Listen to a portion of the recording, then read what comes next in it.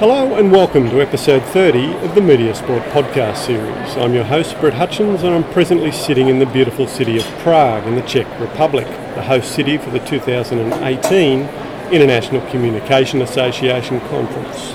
And I must admit I'm feeling pretty fortunate to be able to do so.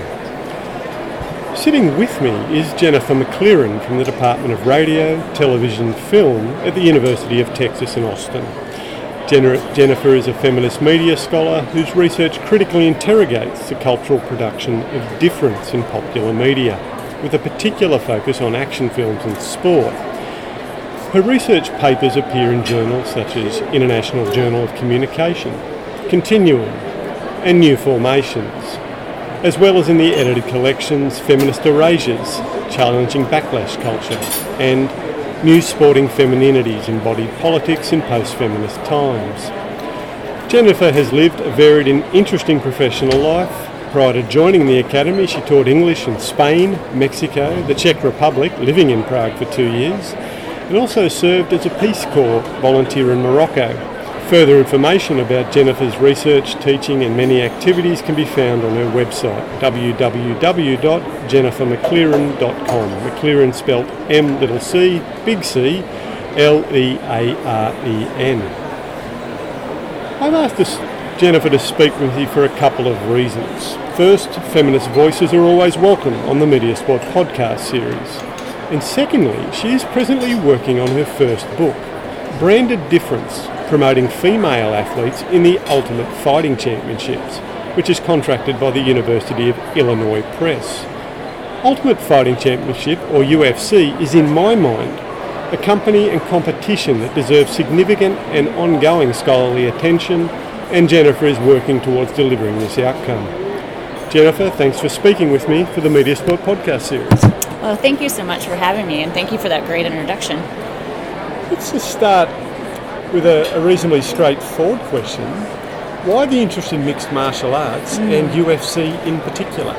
Sure. I actually came to study mixed martial arts in particular because I'd been practicing martial arts for about 10-12 years. And I started watching UFC with a group of martial arts friends. I practiced Brazilian Jiu-Jitsu. And so the community generally comes together and, because Brazilian Jiu-Jitsu is a part of mixed martial arts, I started watching it with friends about a year before they introduced women into the organization. At the same time, I was getting my PhD at the University of Washington, and I was interested in of course, feminist media studies, and particularly issues around physical agency in the body, particularly in terms of gender, also as it intersects with race and sexuality. And so I'd been watching for about a year, and then all of this buzz about Ronda Rousey started, and I was really intrigued because of sort of my scholarly interests and then sort of my personal interest in martial arts, because women hadn't seen this sort of exposure in combat sports. There hadn't been this sort of excitement about having women competing in mixed martial arts or in combat sports more broadly. And so I just sort of got fascinated because it was such a new phenomenon, and then of course nobody was really writing about it. And so it came along at the perfect time. I needed to write a dissertation, and someone needed to write about women in the UFC, so it was sort of a very serendipitous moment. And now, of course, as you mentioned, I'm turning that dissertation into a book. And the celebrity figure of Ronda Rousey looms large in any discussion of UFC. I must admit, I first came across her when she was still practicing judo. Sure. And used her blog to expose a judo coach for alleged or actual abuse of female competitors, which was really sort of, one, disturbing, but two, sort of an interesting use of media, which spoke to, I think, probably a level of literacy that Ronda Rousey had about the power of media perhaps some athletes haven't had. So, but in your mind, what's the significance of Rousey in the context of UFC and popular understandings of the relationship between the female body, athleticism and violence? Sure. I think there's a few different things that were happening at the same time that allowed Rousey to become the star that she was. She was sort of early in sort of the excitement around women's MMA. You know, women's MMA had been around for a while, but it hadn't really taken as much notice as men's mixed martial arts.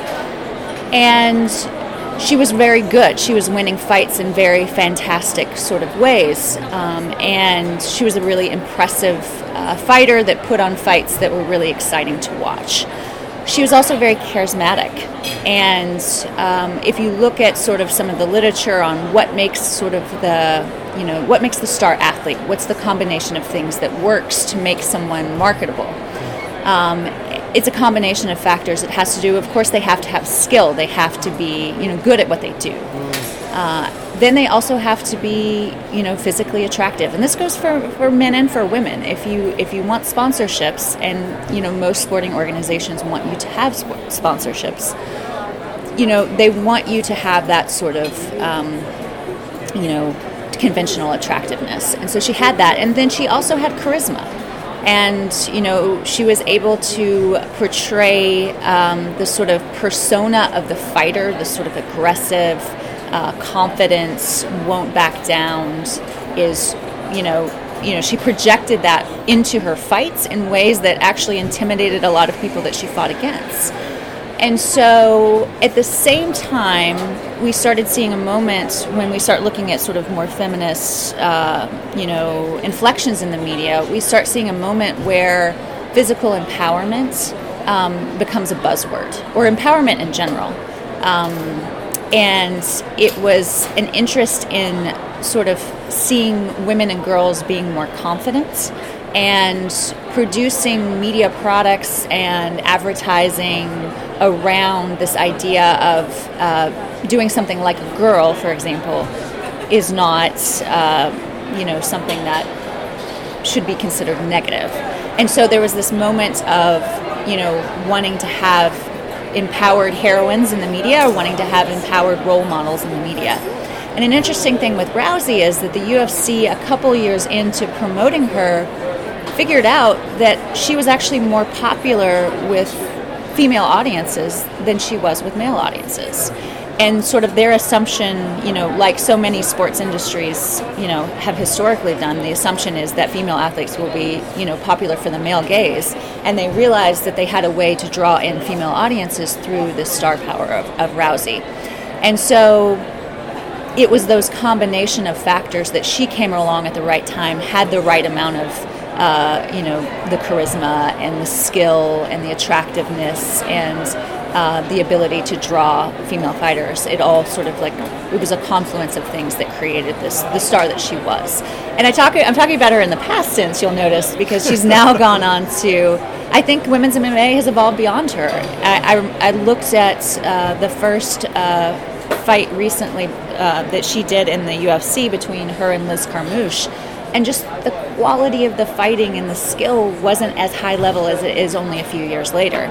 But it's because of Rousey, because of the star power that she brought in and the way that she had access to mainstream audiences like no other UFC star had, it invigorated women's MMA, and it, pushed the UFC to start promoting women. And because of that, women were able to elevate their game very quickly, because suddenly they were, being given a stage where they could perform at the level that they, have always been capable of, but may not have had the shot to do. In terms of UFC itself, as an organisation, as a form of competition, you refer to it as a transmedia empire. Who controls this empire, and what are its key features? Sure. So, the UFC was owned since the early 2000s until 2016 by a company called Zuffa. And Zuffa was owned by two sort of Las Vegas casino moguls and by their childhood friends, who is the president of the organization. So it's the Fertitta brothers with the casino moguls, and then Dana White is the president of the organization. And what they did is, the way that I describe it in the book and the way that I theorize it is, UFC for a long time had a very difficult time gaining legitimacy in mainstream media because it was sort of perceived, and accurately so in some cases, as being a very sort of brutal, no holds barred, violent sport that was banned from even being on cable for several years, and sort of it went underground, and people would talk about the fights on email listservs. So this is like, mid to late 90s.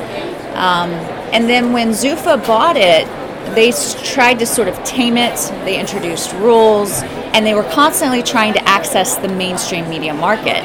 And they were still having difficulty doing so. And so one of the things that they adopted pretty early on was using digital media platforms to circulate information about the UFC. And so they gave access to bloggers because they couldn't get sort of traction in sports media and sports news media, so they used bloggers.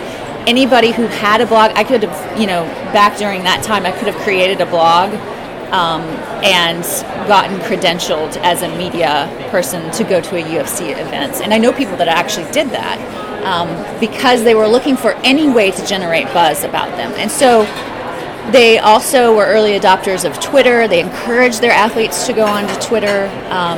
Dana White, the president, has been very active on Twitter. And so they really used a lot of social media and digital media early on because they just couldn't access legacy media. And so they had to develop as a transmedia organization out of necessity. Another thing that they did in sort of the mid-2000s, and this was the thing that really turned things around for them, is they created a reality television show that was originally on Spike and later moved over to Fox. And it was about introducing people to fighters, so that people, that weren't necessarily UFC fans could actually get to know the fighters, pick their favorites. And so at the end of a season, they would have a big event, and they would either show it on pay-per-view or they would show it, I think at the time they were showing it on pay-per-view. But it was basically a marketing. The whole reality show was marketing for their pay-per-view fights. And so it was a way to generate buzz. It was a way to sort of create conflict between fighters to set up the fights, because fight promotion is very much about sort of, convincing the audience that there's a legitimate conflict between the fighters that are about to fight, so that you can see the drama unfold in the cage. So those efforts really changed things around for the organization, and they consider themselves a millennial organization in that they were so able to adapt to the ways that millennials consume sports, which is, isn't the same as how people traditionally have consumed the NFL or the NBA. And they sold to WMEING, which is a talent agency, bought the UFC in 2016 for $4 billion, and it was the largest sale of a sports media organization ever. And it's still, Dana White is still the president, but they've been moving and shaking since that sale, and they actually just signed a deal with ESPN to air UFC events on ESPN instead of Fox now, which was a very lucrative deal for them as well. I find it really interesting because when you've talked about The Ultimate Fighter, the reality show, yet they were one of the first sports organisations that were experimenting with live streaming of undercard events on Facebook at exactly the same time. And it moves us away from what's often a quite predictable either or. It's digital or it's broadcast. And they've managed to come up with a model where these things all come together. Is that accurate? And that's exactly what they did. Is that they started thinking about ways that they could use various different platforms, and they were very early, broadcasting on Facebook or streaming on Facebook. And they also they have a digital streaming platform called UFC Fight Pass that's basically a catalog of lots of different types of combat sports and martial arts. They also you can watch old pay-per-views, you can watch old, things that aired on Fox. You can see, human interest piece on the fighters. You can see replays of the reality show. And it's just like Netflix for fight fans. And I think, they're an interesting story in terms of sort of what happens when a sports media organization comes of age in new media, in digital media, in a time where transmedia sort of synergy is really important to audiences and to organizations, because it's a way to sort of, tap into, the way that we've become accustomed to watching media. And I don't think other sports media organizations, I think they've lagged behind a little bit because they were relying so much on legacy media and sort of the traditional live broadcast, whereas the UFC has found ways to sort of integrate, various different transmedia projects into their media repertoire. You mentioned earlier that, the perceived or actual violence of the UFC. I mean, as someone who's practicing mixed martial arts, and someone who's obviously watched a lot of UFC, what's your response to the critique about, an excessive amount of violence? Sure. Well, first of all, I practice Brazilian Jiu-Jitsu. I don't practice mixed martial arts. So there is a difference. There is. However, no, that's all right. That's all right. I just want to be clear. But so it's interesting when I watch with my training partners, for example. What we're assessing is the technical skill. How is the fighter? What is their strategy? How are they executing that strategy? What mistakes are they making? And I don't necessarily look at it. I mean, there are times that it gets very bloody, and me personally watching it, I don't view it as violence, because I'm trying to remember the name of it, but Alex Channon and someone else who I'm forgetting their name right now, they have a project called something along the lines of love fighting, hate violence, or something like that. But it's really this idea that violence is non-consensual, and fighting in a professional sport is consensual, is strategic. It's not whatever goes. There are rules, there is etiquette, there is, respect. Now, there are certainly violations of that respect, but I would say generally when I watch it, and when I watch it with other martial artists, we're not looking for that sort of brawling, no technical skill, no respect sort of style of fighting. We're looking at it in terms of the actual skill and technique that goes into it. That being said, I do acknowledge and I do critique in my work the fact that there's a lot of damage that bodies take, and we don't fully know the consequences of things like traumatic brain injuries and CTE on fighters. There hasn't been a lot of research on that. So while I don't necessarily see it as this performed violence in the same way that a lot of people would critique it, I do see it as potentially very problematic and traumatizing for the fighters, because we don't really know long term how this is impacting their bodies and their livelihoods after they retire. And so I think for me personally, that's where I tend to take the critique when we start talking about violence. And you use the term brand difference in your work, something that's obviously central to what you're trying to sort of explain. What are you getting at by that term? Sure. So one of the things that I started noticing in my research is that because the organization is a transmedia organization and they're interested in developing not just their mainstream content but also a lot of niche media content, they do that in order to expand their audiences, because they understand that their audiences they're plural, they're not monolithic. There's not just one style of fight fan, because obviously, watching with my training partners, I'm a different, fight fan than maybe sort of the stereotypical meathead in a bar. And then they also understand that,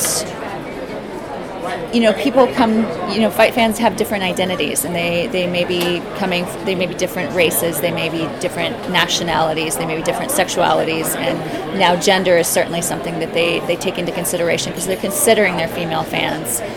And so they discovered that representation matters, that in order to draw in a diverse fan base, you need to represent diverse fighters.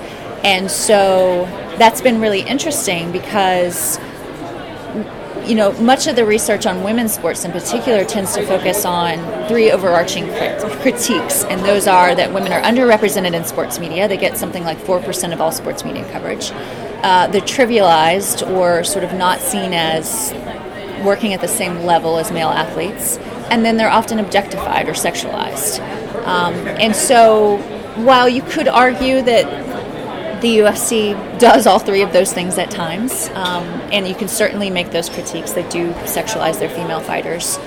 They do have octagon girls that walk around, the cage in bikinis before rounds. So you can make those critiques. But I was interested in thinking about taking our knowledge of sort of a particular women's sport beyond that. And so what I'm identifying here with Branded Difference is sort of a shift in a sports media organization that went from thinking of their audience as monolithic to thinking of it as multiple and diverse, and really them wanting to connect with that and to use that.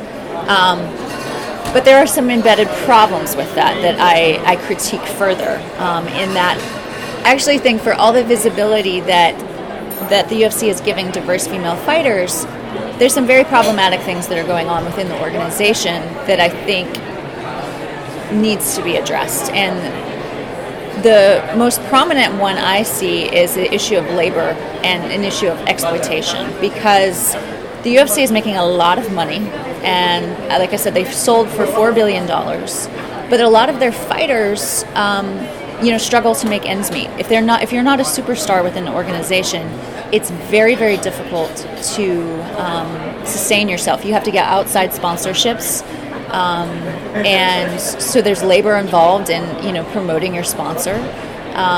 They are contracted employees, so that means that they're not guaranteed any sort of income if they don't fight, if they don't fulfill their contracts. If they get injured and can't fight, then they have no revenue coming in. They have limited insurance, and so the insurance generally covers for the period around the fight. But if they get injured during training, they're responsible for their own insurance. And the way the UFC sort of rationalizes this is that they see,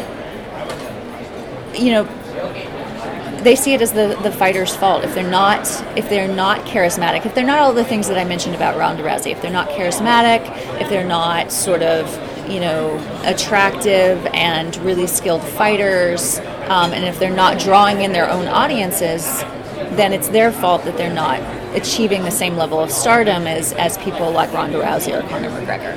And so it's this myth of meritocracy that they use to justify why so many of their employee or their contracted employees are not making ends meet.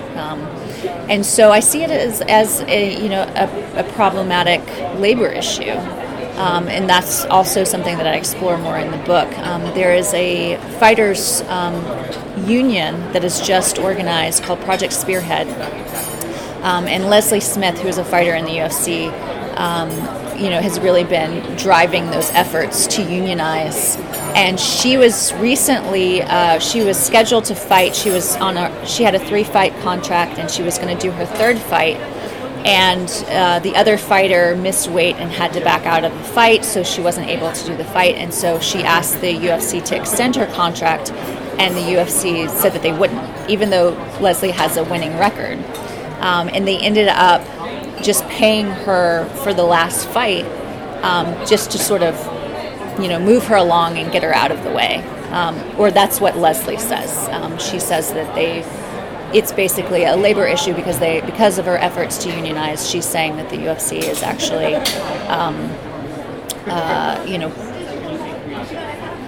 punishing her for this. And so it's currently, they're looking to file,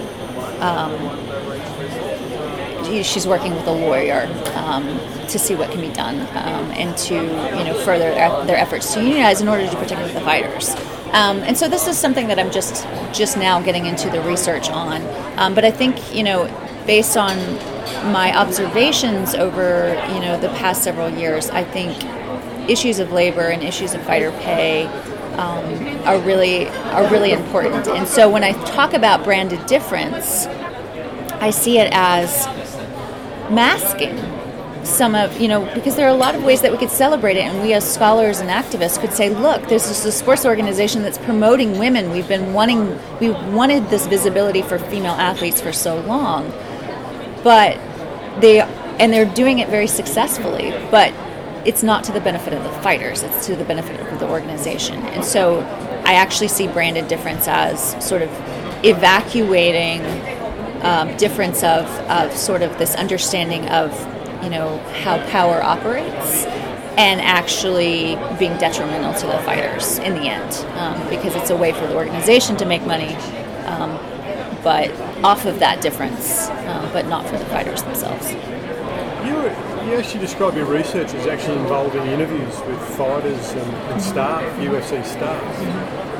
There's a couple of questions that come from my mind, like what did you learn from that approach? And also, how did you gain access? I mean, methodologically, this is always one of the key issues we face as researchers. Yeah, how do you gain access?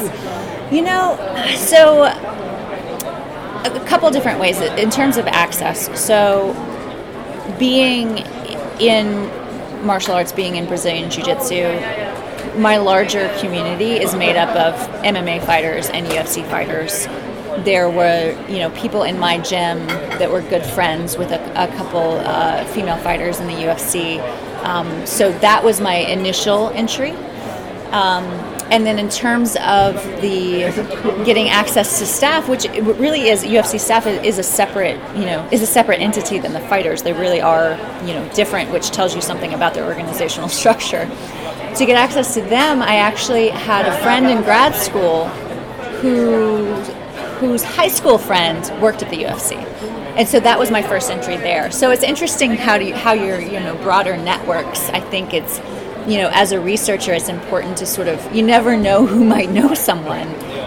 And once you have that initial access, it's easier to sort of then continue on and keep talking with folks. So. And you've got another paper at this conference, co-authored with Mia Fisher. Mm-hmm. It's titled Trans Athletes and the Queering of Lost and Sex Segregated Sport. What's that paper examining? So, Fallon Fox was a trans fighter, male to female trans fighter, who was outed a few years ago. She wasn't in the UFC. She was in another lower promotion. And I did a paper for New Formations a couple years ago that was examining sort of the sexist and cis-sexist discourses around her, and how she was sort of in this position of damned if she does, damned if she doesn't, because, as a athlete, you want to win.